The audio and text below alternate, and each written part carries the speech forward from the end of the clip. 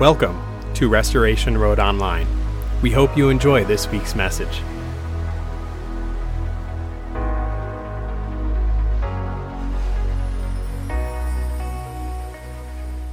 We're going to be looking at the Sermon on the Mount. That is what Matthew 5 is all about. And specifically, we are looking at the first of the Beatitudes.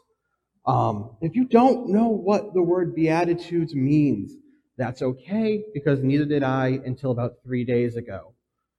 I always, growing up in church, just thought it meant really good stuff, and it kind of does, a little bit. But the actual word itself is a very English word for a very Latin phrase that doesn't translate into itself. It's one of those words that people in English looked at in Latin and says, I think it says this, and then now it says that. So the word itself means supreme blessing. So when Christ is going on to the Sermon on the Mount, and he's beginning with the Beatitudes, he is saying to everyone around him, this is how you are supremely blessed. And I want us to keep that in the back of our minds today as we go through this. We can imagine the Sermon on the Mount is a very mixed crowd. It's very poor people and very wealthy people, because those are the people that Christ attracted. And we're talking about blessing when it comes to Israel, especially ancient Israel. The people who are poor would actually believe they weren't blessed by God, and the people who were rich would believe they were. This is a cultural standard for the nation of Israel that was very opposite God's heart, but it's how they believed. They believed if I have things, that means God must like me. And if you don't have things, well, guess what? And I kind of want to address something before we really get into this. There's going to be like 4 side notes today, because as I'm reading this, I'm like, I want to make sure they get the context. I want to make sure we don't get lost in this. But this little disclaimer, as we get into the Beatitudes, this is a really current fad on social media to take the Beatitudes and the Sermon on the Mount and apply it to social justice advocacy. People will say Christ is standing up for the lower class. And I'm going to have to blatantly disagree. Christ isn't exactly addressing social issues as much as he is addressing the heart of God. He's not telling people how to better their lives. He's telling them how to get saved. So when we read through this, we got to remember this isn't about the poor and the rich. This is about the heart you have with what you have. And so we're looking at how to be poor in spirit. And there's 2 trains of thought when it comes to this, when it comes to the scholarly realm. And we're going to talk about both of them today. One is the physical rejection of riches, and the other one is spiritual poverty. They both sound really confusing. They're both really simple, so don't worry. I want to tell you guys a little bit about where I came from so you can kind of understand which part of the crowd I'd be sitting in at the Beatitudes. That's going to start with something I noticed when I moved here to Massachusetts. Bostonians might be the proudest people I've ever met in my life. If you ask a Bostonian where you find the best lobster roll in all of New England, it's in Boston. They also happen to have the best hamburgers, cheeseburgers, hot dogs, grilled cheese, cannolis, pastries, basketball team, football team, hockey team, baseball team, and everything in between. Boston is extremely proud of itself. I can kind of say this because I'm not from here. I got the outsider perspective on this whole state. I'm actually not from Massachusetts at all, but I did grow up listening to Boston talk radio, specifically Boston sports talk radio, against my will. My dad listened to it all the time, and we happened to work together, so I listened to it all the time. My dad is a die-hard Yankee fan. My dad is also in the building, so you can take that up with him. And he would listen to Boston sports radio and get angry at it, and then shut it off and talk about it. And I was like 15, so I didn't want anything to do with this. But one day, I distinctly remember they were talking about a game coming up between them and the Yankees. There were no facts used. It was just the Yankees suck, they're going to lose, that's it. My dad slams the radio off, and he looks at me while driving, obviously. And he says, it's like nothing can ever be better than the Sox. Sox versus Yankees? Sox won, no problem. Yankees never won once. What are you talking about? Sox versus Godzilla? Godzilla's dust. It's over. Big Papi, Godzilla, Big Papi wins. Sox versus God? Man, it's a close one. The Bostonian mentality of that pride and that boasting is just so foreign to me. See, I come from a very small town called Scotland in the middle of the state of Connecticut. If you haven't heard of it, that's okay, because no one ever has, even the towns next to us. My town had about 300 people in it growing up, and we had about 1,000 cows. We were outnumbered over 3-1. If the cows rose up, we would lose. I am from the middle of nowhere. In fact, across the street from my house, if you can call it a street, it was dirt. Across the street from my house was a lumber mill. Did you know they put lumber mills in the places where they won't miss the trees? That's how out in the middle of nowhere we were. But something very, I guess, unique to our area is that no one ever talked about wealth or status. We never noticed. Some of my friends were very wealthy. Some were very not wealthy. And no one ever bragged or boasted. It just wasn't part of our culture. It wasn't part of who we were. And then coming to Boston, you can imagine my culture shock. There's 300 people on a square block of the city. There are very few cows here. It is very different than where I'm from. Working outside of Boston actually taught me a very new concept that was kind of foreign to me. I didn't really get, but my coworkers practiced constantly, and that's called flexing. You guys know what flexing is? Flexing is the new term for boasting. It means to show off, to be proud of, or to make an illusion of wealth. I had one coworker, this is your perfect example. My one coworker would come into work every single day with this big, gaudy, shiny watch on. We were not allowed to wear watches, and he knew it. And he also knew it was my job to tell him, you can't wear that watch on the floor. I'm sorry. And he would go, oh, this one? Oh, I didn't even notice it. And he'd take it off, and then he would take its box out of his bag and put it away, meaning he knew he had to take it off to begin with. He was flexing. He was showing off the wealth he had. He was bragging. I had another coworker once kind of just look me in the eye and say, I work a job I don't like. I spend money I don't have to impress people I don't care about. It's flexing 101. This is not a new concept whatsoever. People have been doing it forever. And this is actually what Christ is addressing in that first beatitude. We have an issue in our world where everyone is flexing, but as they're flexing, they're falling apart. As we're boasting, we're becoming nothing. This issue is constantly trying to fill the void within our lives of material possessions. And as we try to fill this void, it's going to grow and grow and grow. And Christ is coming out of the gate with his Sermon on the Mount and turning the world on its head by saying that it is better to forsake the world and its riches and enter the kingdom of heaven than to hoard riches here and lose your soul. Now we're going to get to one of those side notes I mentioned.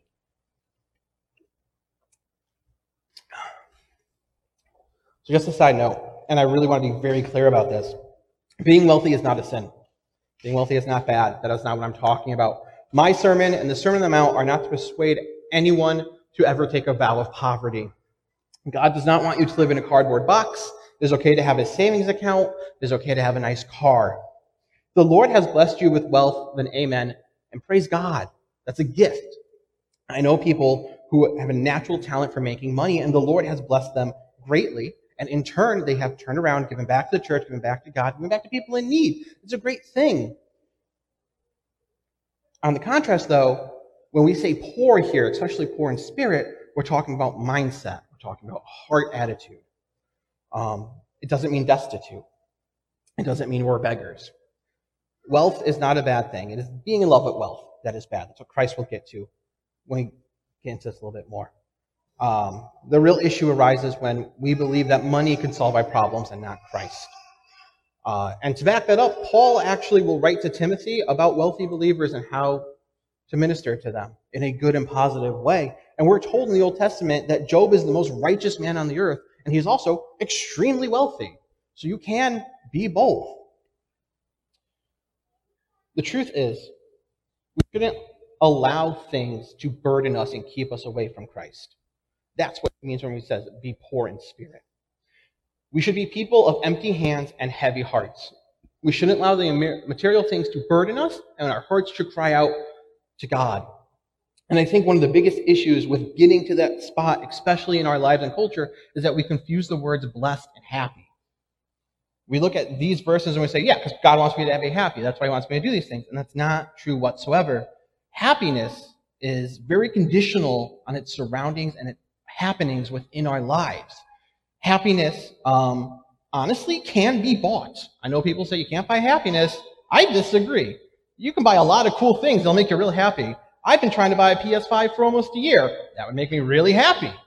But that happiness would be really fleeting and fading, because happiness is conditional to what we have and what is happening around us. Being blessed, on the other hand, is contentment with our lives because we know God is in control. It is reliance on God for all things. It is to have joy. Joy is not conditional. Joy is faith-based. Joy looks at the emptiness in our life, and instead of saying, I want to fill the hole, it says, God is in control. It says, He is good no matter what. And it says, my current condition is not permanent. My current condition is not permanent because this world is not my home. That's the second part of what Christ is saying. Will inherit the kingdom of heaven. In similar terms, we can take poor in spirit will inherit the kingdom of heaven and place some of Christ's other sayings there. An example, to reject riches on earth is to store up riches in heaven. Christ talks about the kingdom of heaven, the riches thereof, constantly throughout his ministry. He is constantly pointing forward. Oh, my cap's still on. That was weird. You all didn't see that. Luke would actually write the Beatitudes again in his gospel. And he would reword the way Christ says this. He would say, blessed are the poor, for the kingdom of heaven is theirs. But woe to the rich, for they have already gotten their consolation. Again, this is not anti-wealth. He's not saying woe to the rich because they have. It is anti-greed. He's saying woe to the rich because they hoard. And that hoard is hurting their soul. It's taking their heart away from God. To really just drive this point home before we get into the spiritual side of it, in Mark 10, we're told the story of the rich young ruler. This man comes up to Christ, he approaches him, and he says, what do I have to do to be saved? And him and Christ start a dialogue. They talk about the law. And he says, yeah, I did all that. Talk about the commandments. I did all that too. Talks about honoring God, your father and mother. He says, yeah, I did all that as well. And Christ says, all right, how about one more thing? There's something you lack. Why don't you sell everything and follow me? And the man says, I can't do that. And he turns and he walks away. See, Christ saw directly into his heart. And it wasn't that he had much that he left. It's because he loved what he had more than Christ. The rich man was lacking. He was lacking the willingness to let go and let God. Standing before Jesus and unwilling to give up his earthly riches to enter eternal life. That sounds crazy to us, right? Like if Christ was here right now and he was saying, hey, give up everything and follow me, I would do it immediately, right? No, I would not. I'm a weak person at times. And I don't know if I can say I would be any different than this guy was. Sometimes we only want to serve God when it is convenient for us. Picking up our cross and following Christ, that can be real hard. That's a little bit too much for me today. I have to give things up to be a follower. I don't know if I can do that. We live in a culture that wants to hold on to everything they can get their hands on and still make it to heaven. Whether it is the riches of the world or the identity of self or the desires of the flesh, I want my cake, I want my salvation too. If the worry of our heart is, am I going to heaven and not if God is being glorified through me, then we honestly have an issue. How can we carry our crosses and follow the Lord if our hands are full of the riches of the world and the weight of desire of our sinful nature? We can't. To be poor in spirit in a physical meaning is to give up what we hold on to and rely on God for what we need. It's a mentality of glorifying God in what we have and glorifying Him in what we lack. It is rejecting the greed of the world and that which it loves so much for a God who loves us much more. Again, it is not about having wealth. It is about being greedy with it. It is about replacing Christ with it. Let's get to the other side of the coin. Let's get to the spiritually poor side of the coin. And I want to preface this, side note number 2, that being spiritually poor is not being down on yourself. I thought it was for the longest time.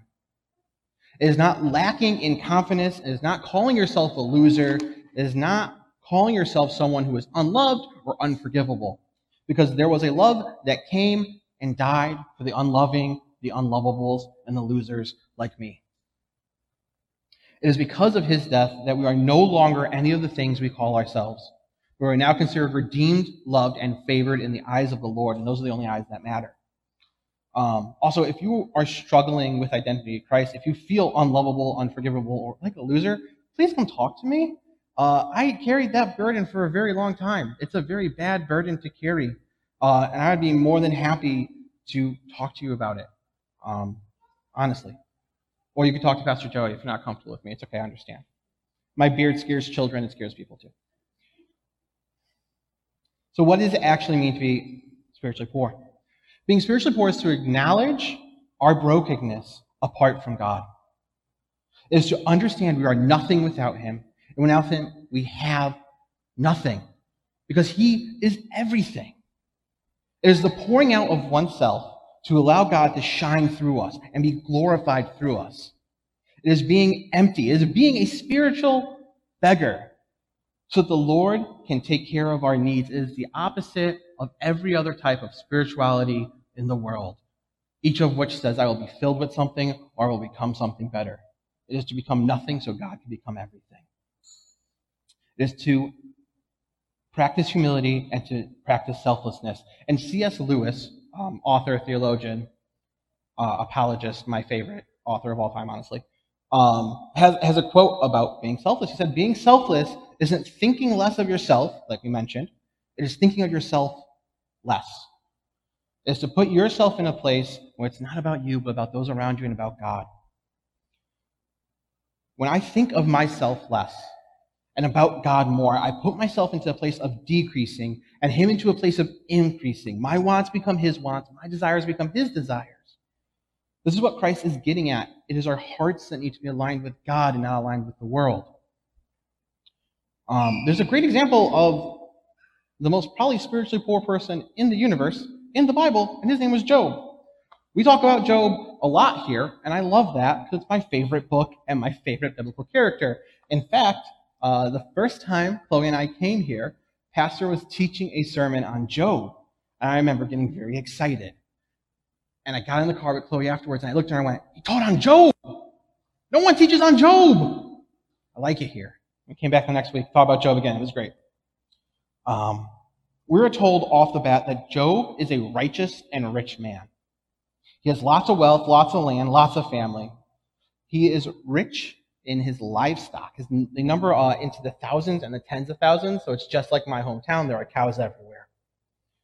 Job is tested by God, and he loses everything. All of his land, all of his wealth, all of his livestock, even his family is gone and taken away from him. He covers himself in ashes, and he sits in the dust. And then he is struck with a sickness that is so disgusting, I will not mention it from the pulpit, because I'll probably puke, honestly. Every time I think about it, I'm like, ugh. He went from the top of the world to the bottom of the world, and how did he respond? In chapter 19, verses 25 to 27 of Job, Job states, after sitting in silence and having friend after friend and his wife come to him and tell him he was wrong, he responds with, I know that my Redeemer lives, and that in the end he will stand on the earth.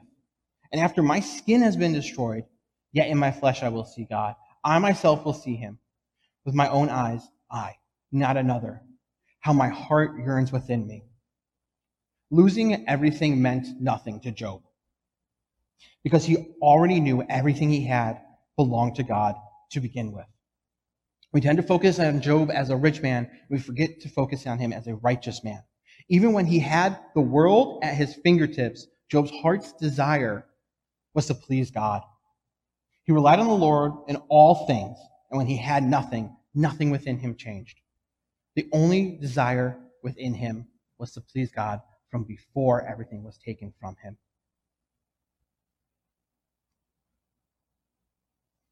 There's a train of thought, and this will be our last point, in Christianity that makes me pretty sad, honestly. And that's the prosperity gospel. It's seeped its way into many congregations, into many preachers' teachings, into very good friends of mine's hearts. And it really upsets me because it is so against and foreign to what Christ is teaching in the Sermon on the Mount and in the Beatitudes. Christ's teachings in general. He is teaching about forsaking our lives for the sake of God. So how can we live lives that are pleasing to us and not to him? There has been a phrase used over the last decade or two to describe this train of thought, and it's living my best life now. I've heard this from multiple pulpits, sadly. I want to tell you all something that was actually offered to me. My best life now was put before me about a year ago. I've made a lot of connections in a lot of places and a lot of churches because I went to Bible college. That's it. Simple as that. I've just been around. And when you're around, you get to know people, people ask about you, and then when they need people, they tend to call you. Nothing really ever came of any of that until I started the pastoral track here at Restoration Road. Almost a week later, I had a call from one of the biggest churches in Connecticut asking if I'd want to be on their staff. This happened at least 3 or 4 times. These were paying positions. They were paying more than I've ever made in my life. It's more money I could ever ask for. I worked at Starbucks, and I thought that was a lot of money. This was like way over that. But my impact in these churches would have been so little. My interaction with people would have been so meaningless and not nearly as deep as it could have been here at Restoration Road. These churches' visions, while good, weren't ours. They didn't have a heart for the gospel. But they're offering me, though. Was the gospel really worth that much? I could have lived my best life now very easily. I remember praying to God because I was so conflicted. Part of me wanted to leave the pastoral track, leave Restoration Road, stop doing what I was doing here, move to this big church, make lots of money, never have to worry about life again. And I was put in a point where I either stayed the course or I gave up. I stayed the course. I stuck it out. And I put that part of me that wanted the riches of the world to death. And I decided it is better to be where I know the Lord wants me to be than be a place where I know the world can take me away. It is better to be here and be volunteering than it is to be somewhere where I'll have everything I could ever ask for. The point of that is to say to lose ourselves and to forsake this world is to gain Christ and eternal life. C.S. Lewis, I like him if you couldn't tell, had a radio broadcast where he talked about the Christian life. And I'm going to paraphrase what he said because it's very long and he's very British and very hard to understand. But in short, he said, the Christian life is simply a process of having your natural self changed into a Christ self. One's most private wishes, one's point of view, are the things that have to be changed. As long as the old self is there, its taint will be over all we do. We try to be religious, we become Pharisees. We try to be kind, and we become patronizing. Out of ourself and into Christ we must go. My best life now is tainted, just as Lewis said. Because fun fact about me, I love to sin. I'll be honest. My flesh loves to sin. The part of me that opposes God loves to sin. But really, hear me out here. I love Jesus so much more than that. That we forsake and we take those parts of me and I throw them out the window. To give into the idea of my best life now is to forsake Christ. My best life now is what I die to daily for the sake of Christ. My best life now is what is wicked and vile, and I pleaded to God to take it away from me. My best life now was crucified with Christ so that he may be glorified, because it is the exact opposite of everything he taught about. In short, this life is not about me. It's not about what I want. It's not about glorifying God. Wait, I'm sorry. It is about glorifying God. It's about serving him to my fullest. We should die daily to the thoughts of our best life so that Christ can be alive within us, because that's so much more. And as C.S. Lewis said, our wants and our desires need to go so that Christ can be within us. To be poor in spirit is to cast off the treasures of this world, physical and spiritual, and wholly rely on God in his everlasting strength and goodness. So how do we do this? We empty our hands of the things of the world. We burden our hearts with the things of God. Let us learn to be like Job and to rely on God for all things, and not let the material things get in the way of our love for the Lord. And let us learn to die to ourselves daily. Let us forsake this world, pick up our cross, and follow Jesus. Let me pray for you guys. Heavenly Father, I thank you for the opportunity to speak, and I thank you for your word. Lord, I ask that you help us to daily be reminded of what you did for us and for who you are. You help us to forsake the things that hold us back from you.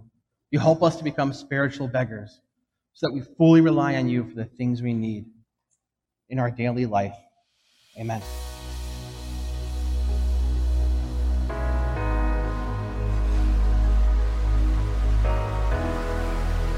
Thank you for listening to this Sunday's sermon at Restoration Road.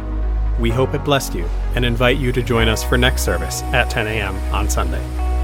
God bless.